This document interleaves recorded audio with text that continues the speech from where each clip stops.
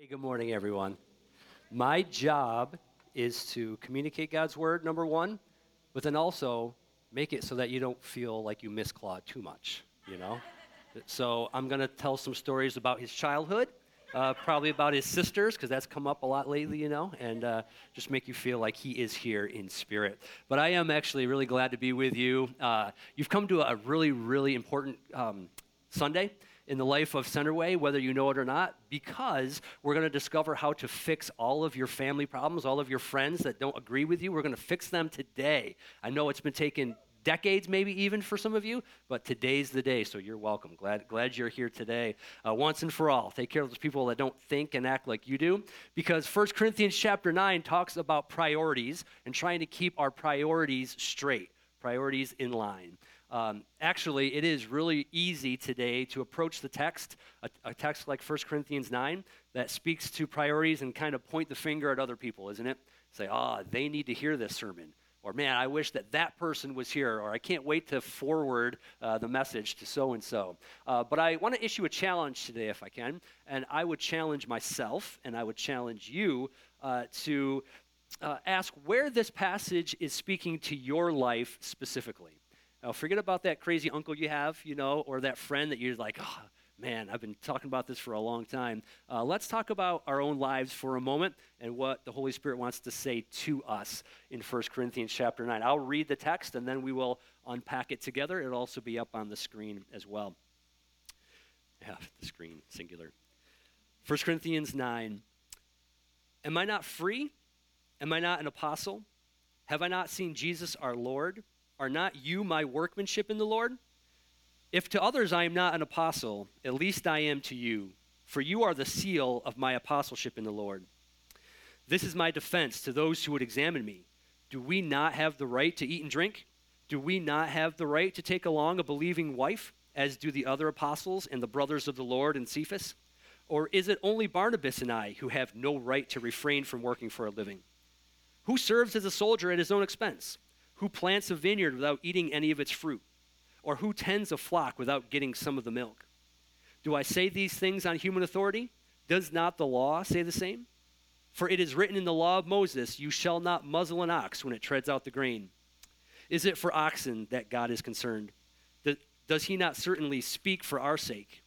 It was written for our sake, because the plowman should plow in hope, and the thresher thresh in hope of sharing in the crop. Verse 11 and 12, and then we'll stop.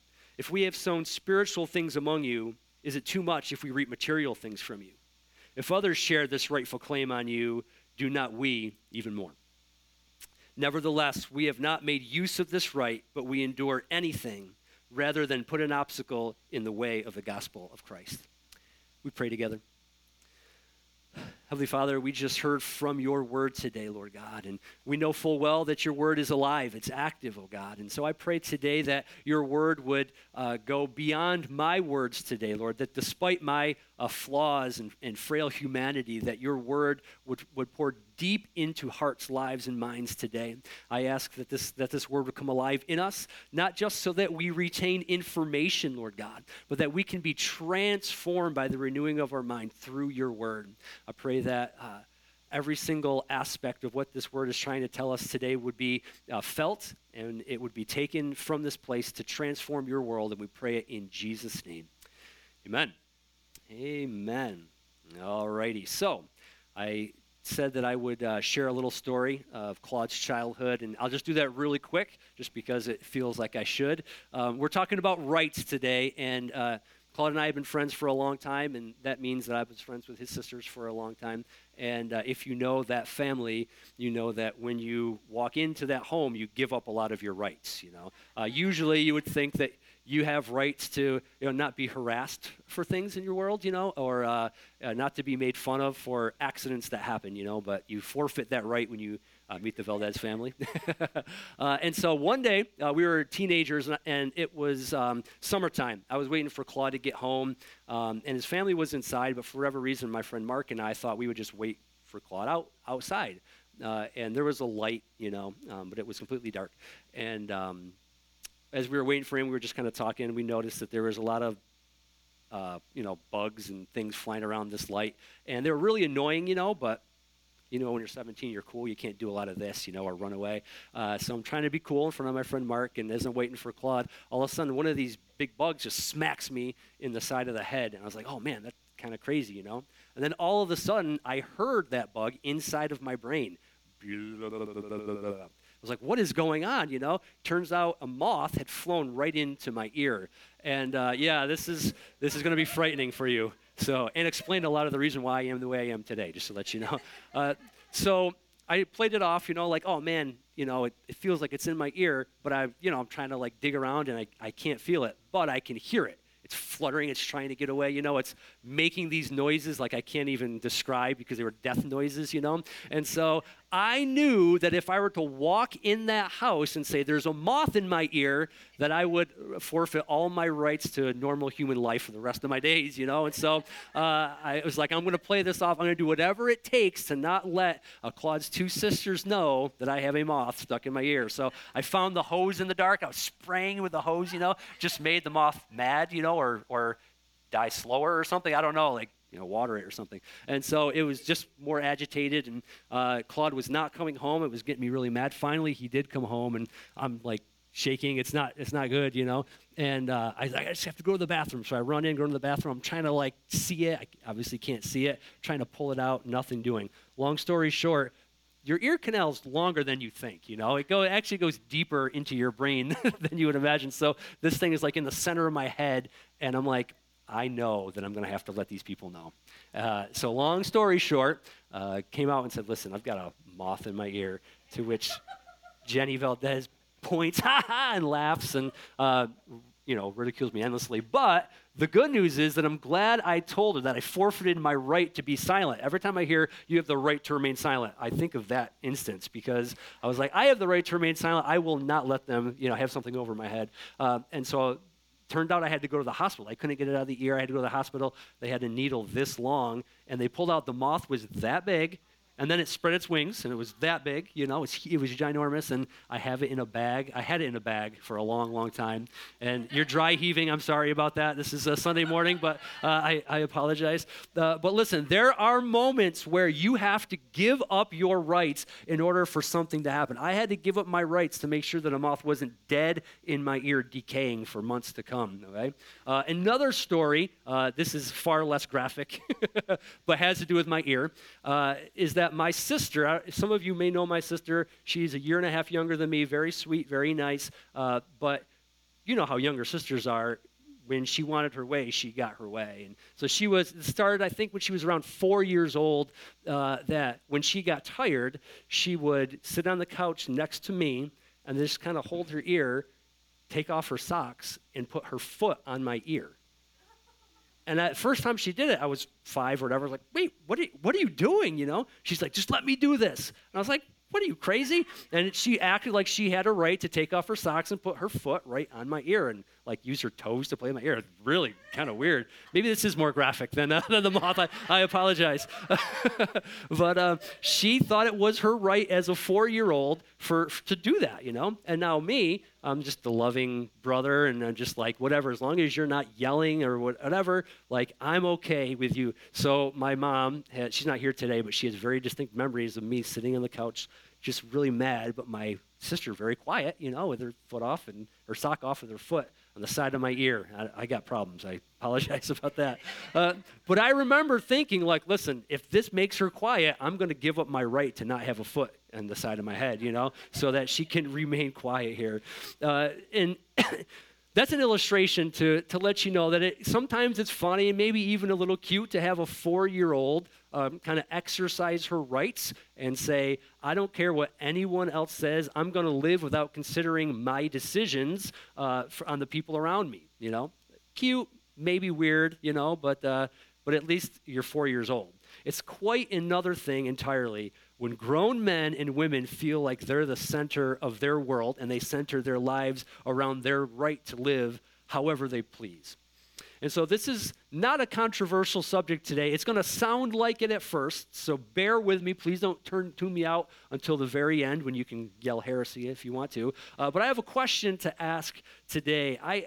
I feel like I see something in our world, and maybe you see it too, you know, that people just feel like basic human rights, which are noble and true and very good, are being usurped for the right to live however I want, regardless of the consequences to the people around me. And so the question that I have this morning is, why do I think I have a right to things?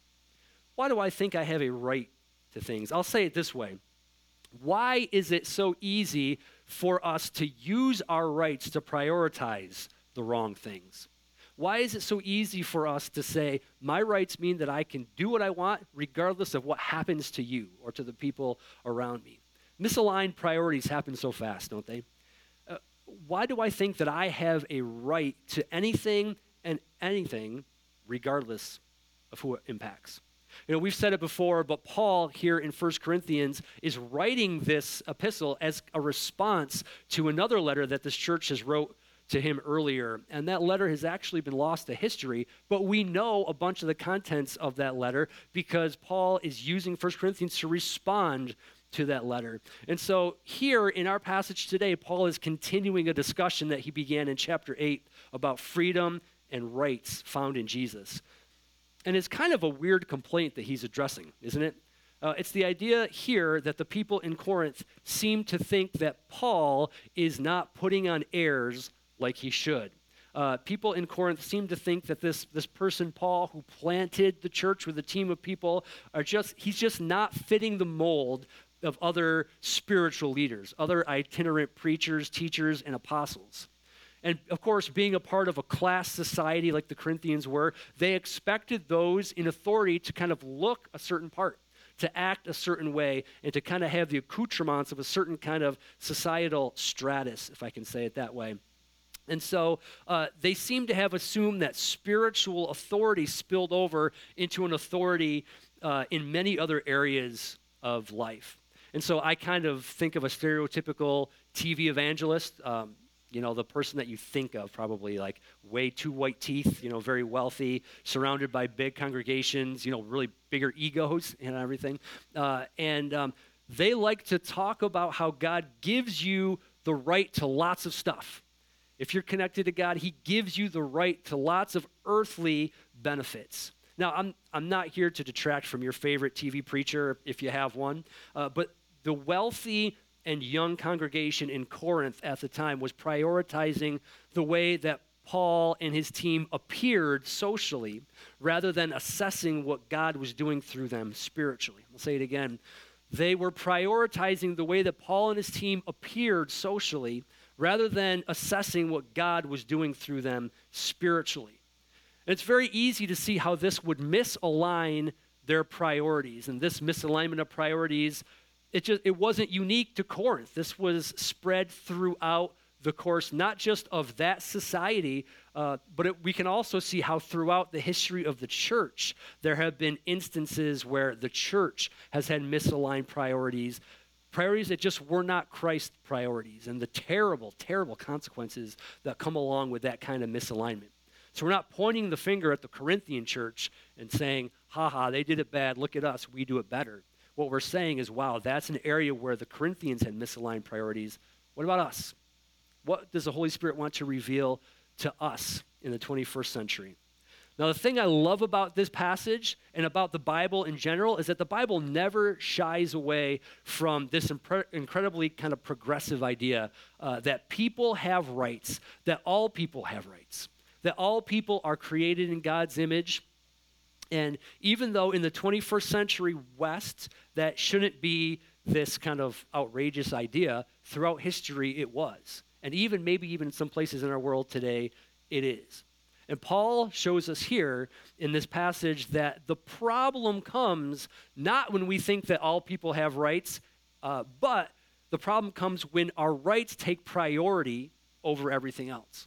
So here's what I'm not advocating for today, that some people have priority or have rights and some people don't, or don't really think very much or very highly of your own rights. It's not that big a deal. Human rights, that's not that big a deal. That's not what I'm saying by any means. But what I am saying is the Corinthian church reminds us of what happens when we take a good thing like basic human rights and we elevate it to the most important thing above what God wants for you and for I. A good thing in the wrong place becomes a bad thing very quickly. I'll say it like this: getting along with your sister is great. When it means a foot to the side of your ear, something went wrong in that situation. And wanting to provide for your family is great. But when it means working so much that you never see your family, something went wrong. This is what I mean. Exercising your right to freedom is great, and it's even noble. But when it means hurting the people who love you the most in search for that freedom, then you know something went wrong. And here's what Paul is addressing in chapter 8, which we talked about last week, and in chapter 9, and he's also going to address it next week as well. Paul gives us an example of what this looks like, of what misaligned priorities look like, and then also what it looks like to lay down your rights, to surrender your rights in order to prioritize what matters most. So if you look at with me in verses 3 through 6 again, he says, "This is my defense to those who would examine me. Do we not have the right to eat and drink? Do we not have the right to take along a believing wife, as do the other apostles and the brothers of the Lord and Cephas? Or is it only Barnabas and I who have no right to refrain from working for a living?" Excuse me, sorry about that. I think what Paul is saying here is that because he was so concerned with not wanting to appear like he was using the Corinthians for his own personal gain, Paul refused his basic rights to take money for his own needs from the church that he planted. He's saying that we have the right, if we've sowed physically into this church, we have the right to receive physically from this church. Paul would refuse to take money. Instead, he chose to work as a tent maker or a leather worker while he invested in them. His logic was that the gospel of Jesus might be impeded if this were the case. We'll get into that in a second. I want to get back to verse 6 of Corinthians 9, if we could. I love that Paul mentions Barnabas in this verse. Barnabas is one of my favorite characters in the New Testament for several reasons. But for our time today, you just need to know one detail about Barnabas. Acts chapter 4 kind of alludes to the idea that Barnabas was wealthy. He was a wealthy landowner. So the Corinthians were probably arguing that if Paul and Barnabas wanted to minister in Corinth, that they should just kind of rely on Barnabas, kind of selling some of his land holdings so that they don't have to bother the Corinthians with some financial benefit. But what Paul is saying here is that that's not what this is about. This is a spiritual principle that goes way beyond whether we have or we have not. And Paul is saying, even though that's a right that we have, I'm refusing to use that right so that I can lay it down. Excuse me. Verses 7 through 10, they go beyond the social case for the rights that Paul would have. They go to the natural and the spiritual argument that your rights include the truth that when you work, you get to enjoy the benefits of that work. He says this is just a basic human right, and one of those arguments that that people have used throughout history to denounce slavery. So in the 17th century, people as politically and religiously varied as William Wilberforce and Alexander Hamilton used the exact same passage of Scripture to denounce slavery and to use it as a cause in their time. And so this is a great passage if you follow along with me, verses 7 through 10. Who serves as a soldier at his own expense? Who plants a vineyard without eating any of its fruit? Or who tends a flock without getting some of the milk? Do I say these things on human authority? Does not the law say the same? For it is written in the law of Moses, this is Deuteronomy he's quoting now, you shall not muzzle an ox when it treads out the grain.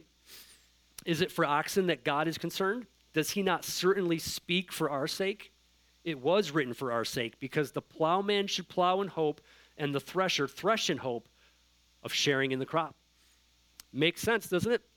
That if you're working, that you should receive a reward for that. You should receive a payment for that work. He says we can take a lesson from our physical world. Soldiers do this. Farmers do this. We can take it from the law, the Old Testament, that God is saying oxen can't be muzzled as they work. And so Paul is saying it's not just about oxen. This is a bigger principle at work here. And here's where we begin to see what Paul prioritized. So by not exercising his rights to financial benefit, he removes what could have been a barrier to them hearing the gospel. He's essentially saying that rights are important, but man, I surrender my rights for something that matters more than my rights. If surrendering my rights means that you get exposed to the gospel, then I will do it every single time, Paul says.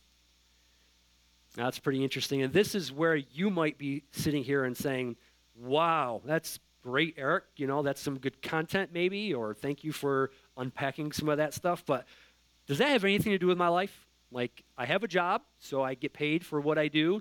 You know, I feel like I'm living a good life. But what does exercising my rights or withholding that exercise of my rights have to do with my anger issues? Or feeling like my relationships are spiraling out of control? Does 1 Corinthians 9 have something to say about that? What if I can't make ends meet? What is the Bible saying to me? Or I feel like people don't love me. I have to earn people's love. What now? What's Paul saying to me in those moments? See, the problem with rights is that the concept itself is designed to be a tool to achieve something bigger than yourself. So rights are critical, they're important, and we would never argue against them for sure. But if rights become the main thing, the ultimate thing that my life is about, then I'm missing the fact that my rights are a tool to something greater and to something bigger. Since the introduction of the concept of personal rights up until this moment here in history, people have been trying to ensure that their rights are the highest priority imaginable. So you'd hear something like this, maybe not articulated, but people's actions display this. So there's no wondering what bigger priority my rights are to be used for. They're to be used for me, right? I'm the highest priority that life has to offer. It's me, it's my life, and it's my rights. It doesn't take much to see that this kind of thinking can be very destructive. When we take a good and important and a healthy thing like our own rights and we make them the most important thing above anything else in the universe, they become very bad things super quickly. And we're not just talking about rights here. We're talking about anything that's good, any gift that God would give. If that becomes the ultimate thing in our life, they become warped by the weight of it all. And it can lead to very bad results. The good gifts that God has given, my spouse, my kids, my job, if that becomes the most important thing, then it gets crushed under the weight of what should be the ultimate thing. Life will just crush you, won't it? And so you see people with successful careers and from the outside, wonderful family, 2.3 kids and a dog, as they say, that are just unhappy and struggling with the weight of life. And it's because all of those things were not meant to hold the weight of the world. There's something ultimate here that our lives are pointing to, that our rights should be working toward, and that the surrender of our rights frees us up to experience. So if I believe that my rights are the most important force in the universe, what happens then is when I perceive somebody like Noah, let's say, infringing on my rights, then my emotions are all over the place. Because I say, whoa, wait a second. Noah didn't treat me right. My rights are so important that when I think that somebody is messing with them, I'm going everywhere. The people in my life suffer because I'm just an emotional roller coaster, right? All because Noah looked at me funny. I got you, buddy. In fact, when my rights are the highest priority, we call it something that it's entitlement, right? And I'm not talking about political stuff. I'm not talking about, how you raise your kids or anything like that. When our rights are the highest priority in my life, then I feel a sense of entitlement. So I say it this way.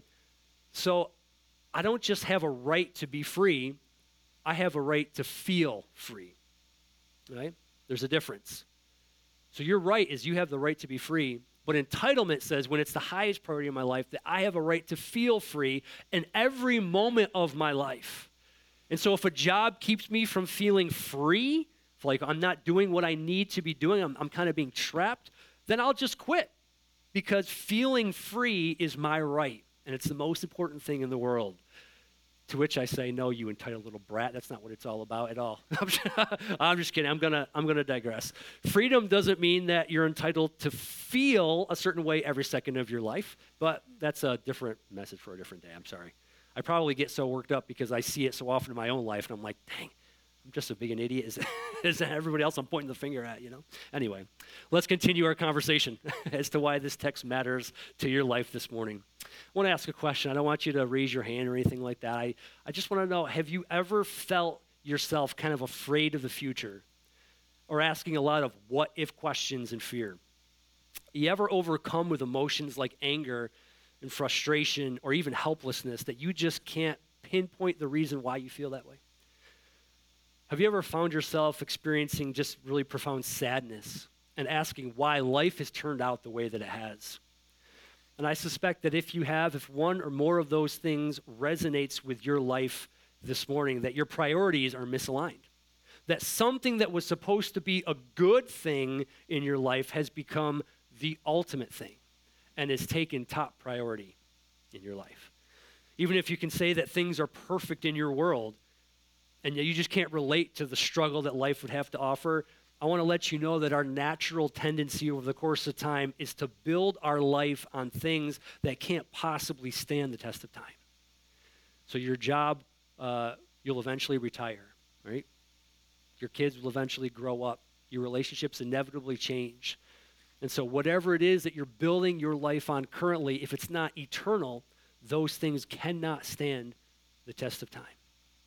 And that brings us to Paul's key point in the passage this morning. Let's look at verses 11 and 12 together again, if we could. He says this, "If we have sown spiritual things among you, is it too much if we reap material things from you? If others share this rightful claim on you, do not we even more?" And then the crux of what I want to say today. "Nevertheless, we have not made use of this right, but we endure anything rather than put an obstacle in the way of the gospel of Christ." We endure anything rather than put an obstacle in the way of the gospel of Christ. Paul was a great example of this for sure. If you know the life of Paul, he endured much for the sake of the gospel. We can go through the list, stonings and lashings and shipwrecks and imprisonment. The list goes on and on and on for sure. At all of those things, he would say, listen, if people get a front row seat to the gospel of Jesus, all of that is worth it. Now, that's a very extreme example. But Paul is so concerned with keeping his priorities in line with the gospel that he surrenders his rights to comfort, to even peace in some circumstances, so that they won't be an obstacle to what matters most to the people in his world. He's saying that he would rather surrender what is rightfully his in order that the gospel would have a clear path to those that he loves, because his priority was eternal. His priority was the gospel. And if anything else took the place of that priority, all of those things that he suffered and endured, he would have the right to complain about. He would probably say, I can't handle this. I'm out. We look at Paul and we say, he was a superhuman. I can't believe that God allowed him to experience all those things. But he wasn't. He was like you and he was like me. He was sinful, flawed, for sure. But he had his priorities aligned in the appropriate way. The gospel of Jesus took front and center in his life. And he said, if I have to endure whatever I have to endure, it will be worth it for those that I love to know the gospel of Jesus Christ. So what would happen if you moved your rights down the priority list in order to impact someone? I'm not saying give up your rights so that other people could walk all over you. Not what I'm saying. I'm not saying that you could give up what's rightfully yours so that people can see what a doormat you are, and then maybe somehow they'll come to know Jesus, right? Those are incongruent thoughts. What I am saying is, are you willing to lay down, to surrender whatever it would be that you have a right to, so that someone in your world could have a front row seat to something eternal, something that would matter most in their life? Here at Centerway, we firmly believe that the text requires something of us.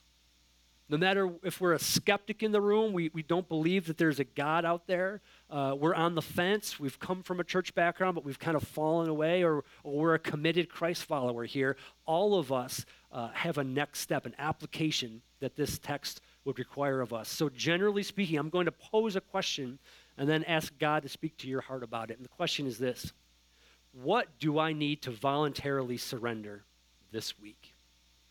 What do I need to voluntarily surrender this week? As Paul says that I will lay down my right to payment or my right to basic human decency so that the gospel can go out, what do you need to voluntarily surrender this week? Jesus asked those who would follow him to deny themselves, to take up their cross and to come follow him. So I'm not asking you something that Jesus hasn't already asked of those that would surrender to him and say yes. In other words, to surrender their rights to be available for the sake of the gospel. But here's the beauty of Jesus and one of the many reasons why I love him so much. He didn't just require this of his followers. He became the ultimate example of what it means to surrender your rights for what matters most.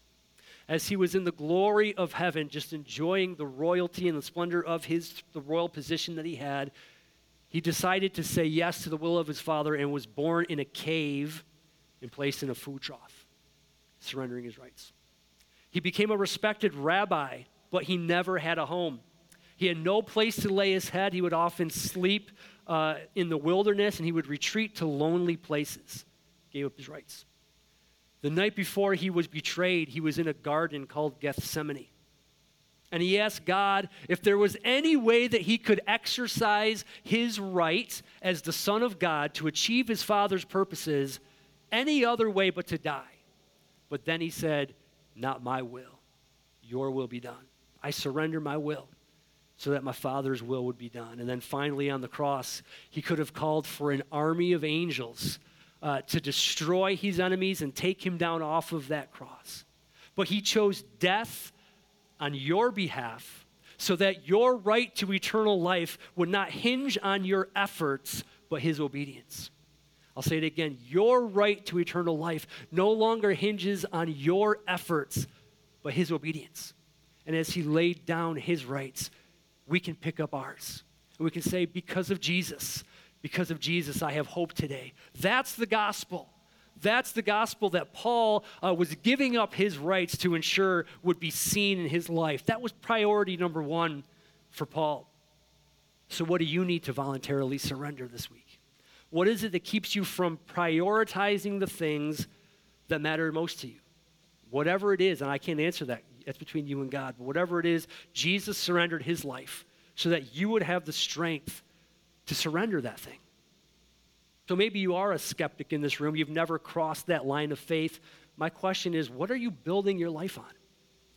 Who is the king of your heart today? I would encourage you, do not let misaligned priorities keep you from the most important decision that you could ever make.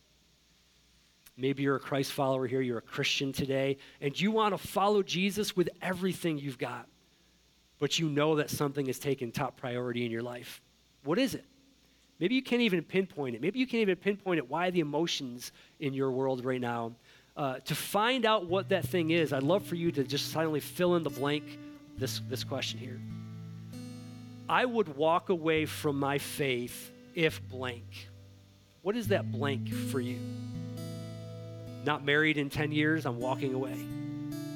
If I lose that money that I've invested, I'm walking away. If that person I love so dearly is taken from me, that's it, God. Walking away. However you would fill in that blank, you've just discovered your top priority. The Bible calls that an idol. And I don't say that flippantly by any means, because there are moments in my life where I have that blank that I'm filling into. What I would love for us to do is respond to God's word today as we sing and surrender whatever that thing is to him this morning.